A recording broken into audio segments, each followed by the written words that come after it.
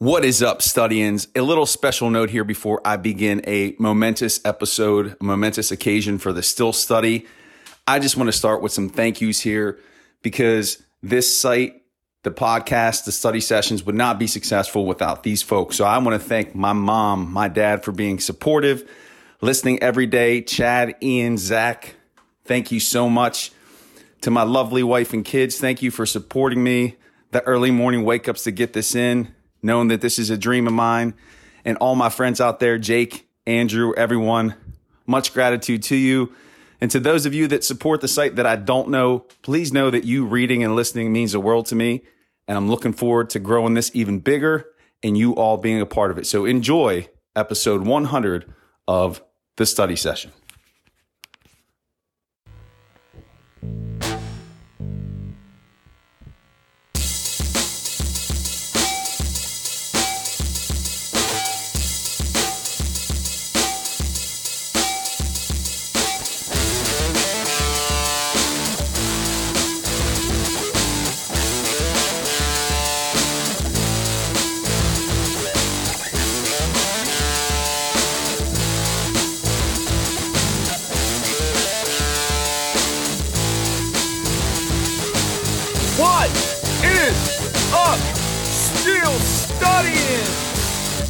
Guess what today is? And no, it's not a hump day. It is episode number 100 of the study session.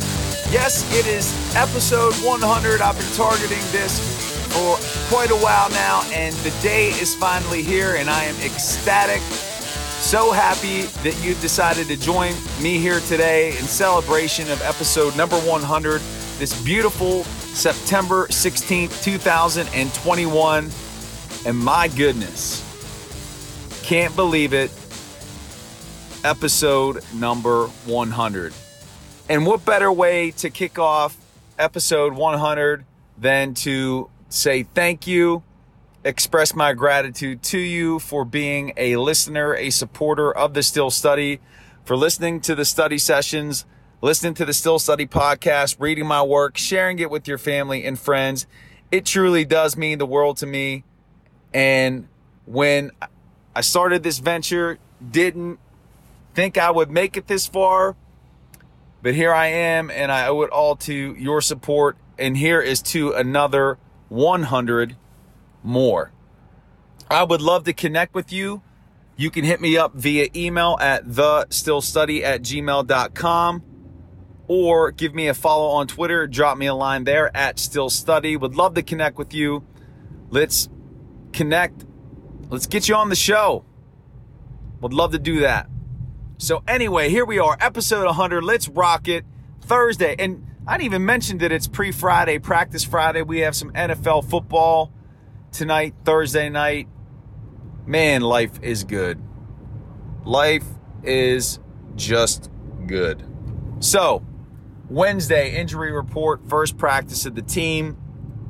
Ben Roethlisberger and Juju Smith-Schuster did not practice. Coach's decision, vets getting the day off to heal the bumps and bruises that come along with the game of football.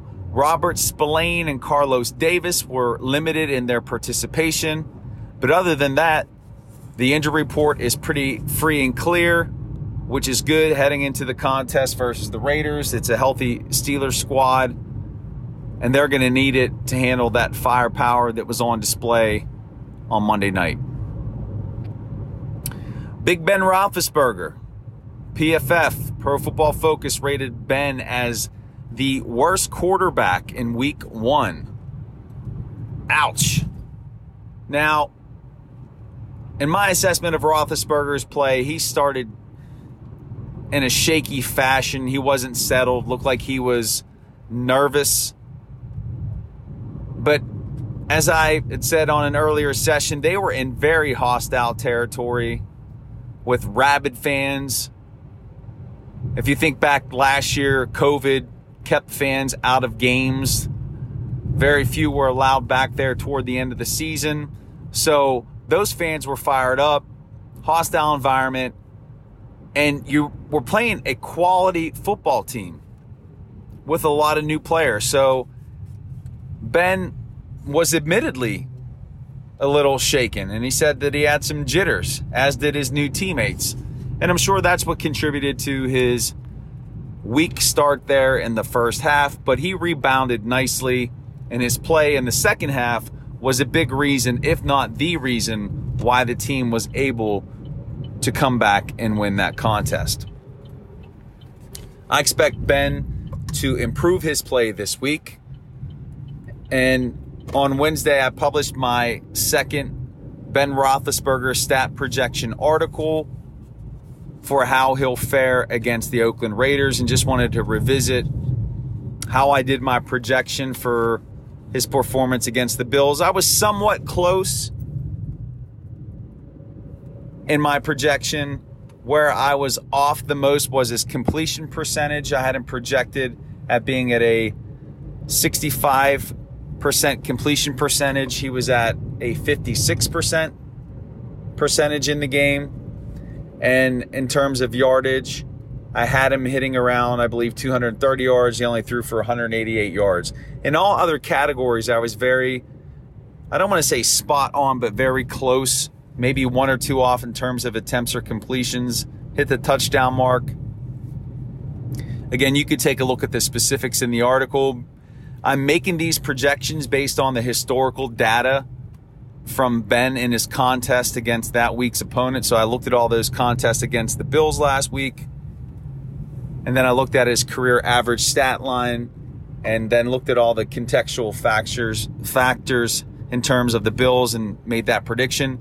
And did the same thing for this Sunday against the Raiders. Historically, Ben has put up some big numbers against the Raiders. He's over 300 passing yards in his average against the team. In terms of wins and losses, only 2 wins against the Raiders. And uniquely, both of those wins have come at home. He's 2-1 at home against the Raiders, but he's never won in playing the Raiders away. So thankfully, this contest is at home. It's in Pittsburgh. He's had some nice outputs against the team. And I do believe Roethlisberger does play much more polished football this weekend. I do believe he'll exceed that 300-yard mark. Again, this defense isn't strong. The Raiders' defense isn't strong. Sure, that pass rush looked very effective against the Ravens, but be mindful of the injuries. Be mindful of Alejandro Villanueva at tackle and how he was exploited. I'm not saying that Chukwuma Okorafor or Dan Moore are going to fare any better against the pass rush, but I do believe that they will come together more effectively than they did against the Bills, and they will have a better game. Ben's going to go over 300 yards, just barely. I think he's going to take one of those deep shots off of play action early in the contest, and I think he's going to hit on one of those strikes. I can envision a 60, 70-yarder, big splash play on offense to either Claypool or James Washington. And then from there, he'll just be accurate with some intermediate throws, and we'll end up with a little over 300 yards this weekend. But check out the full projection for Roethlisberger against the Raiders. It's on the Still Study. Having a lot of fun doing that. That's going to be a weekly recurring article. I'll try to have those published on Wednesdays. Few other items to note here. Jerry Dulac put out his chat on Wednesday, something that I always read on the Pittsburgh Post-Gazette. Talked about Stephon Tuitt's injury and that he does not see that recovery happening quickly. No timetable provided, nothing giving it in those terms, but something that we haven't really talked about is Chris Wormley's performance on Sunday. You really didn't hear his name mentioned much, which is good. But that defensive line played well. And to its absence, if he can continue to do just that, this D-line will be in good shape. Now, obviously, it's not going to be as effective as it will be with Tuitt in the lineup. But at least we know Wormley is more than capable of holding down the fort for the time being. And then one other item of note that I want to mention here is that in terms of snap counts, curiously, Pat Freiermuth had more snaps than Eric Ebron. You heard that correctly. And as I'd said at the outset of the season, that I do believe that Freiermuth will eventually pass Ebron as the number one tight end. We may start seeing that occurring a little bit more rapidly than what was anticipated. So very interesting. I'm going to continue to monitor those snap counts, but Freiermuth with more snaps in Sunday's game than Eric Ebron. And Studians, man, episode number 100. As I close out the show, again, this is a big deal for me. Episode number 100. When I started back in April, I didn't realize how much fun this would be, but I am having a blast doing this. I really do want to thank you for listening, for supporting the work. It does mean so much to me. Want to give a shout out to Andrew Malkasian, who helped me get started with this project. Andrew was the catalyst. And even though he's not on the show anymore, he's not contributing to the site. If it wasn't for Andrew, I probably wouldn't have got off my rear end and got started with this. So Andrew, thanks for being the one to get me going here. Shout out to my dad, who I know listens every day, every episode. Sends me a text giving me feedback on every show. So Dad, props to you, and props for sharing that with all your peeps out there in the Midwest. And then I also just want to thank those pros, the professionals, Steelers professionals, those writers, journalists who have supported me and have come on the show. It has meant a super great deal to me. Again, thanks to Alex Kozora and Dave Bryan from the Steelers Depot for coming on and helping to enhance and expand my audience. Neil Coulong from the USA Today NFL sites.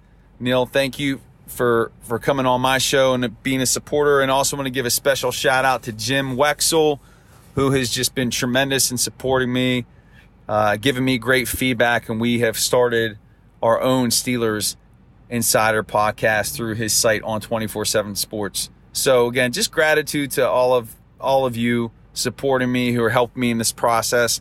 And I'm really looking forward to the study expanding and continuing to get bigger every year to provide you with Steelers content that you want to keep coming back to, that you do want to continue sharing with your friends and family. And again, I'm just having so much fun doing it.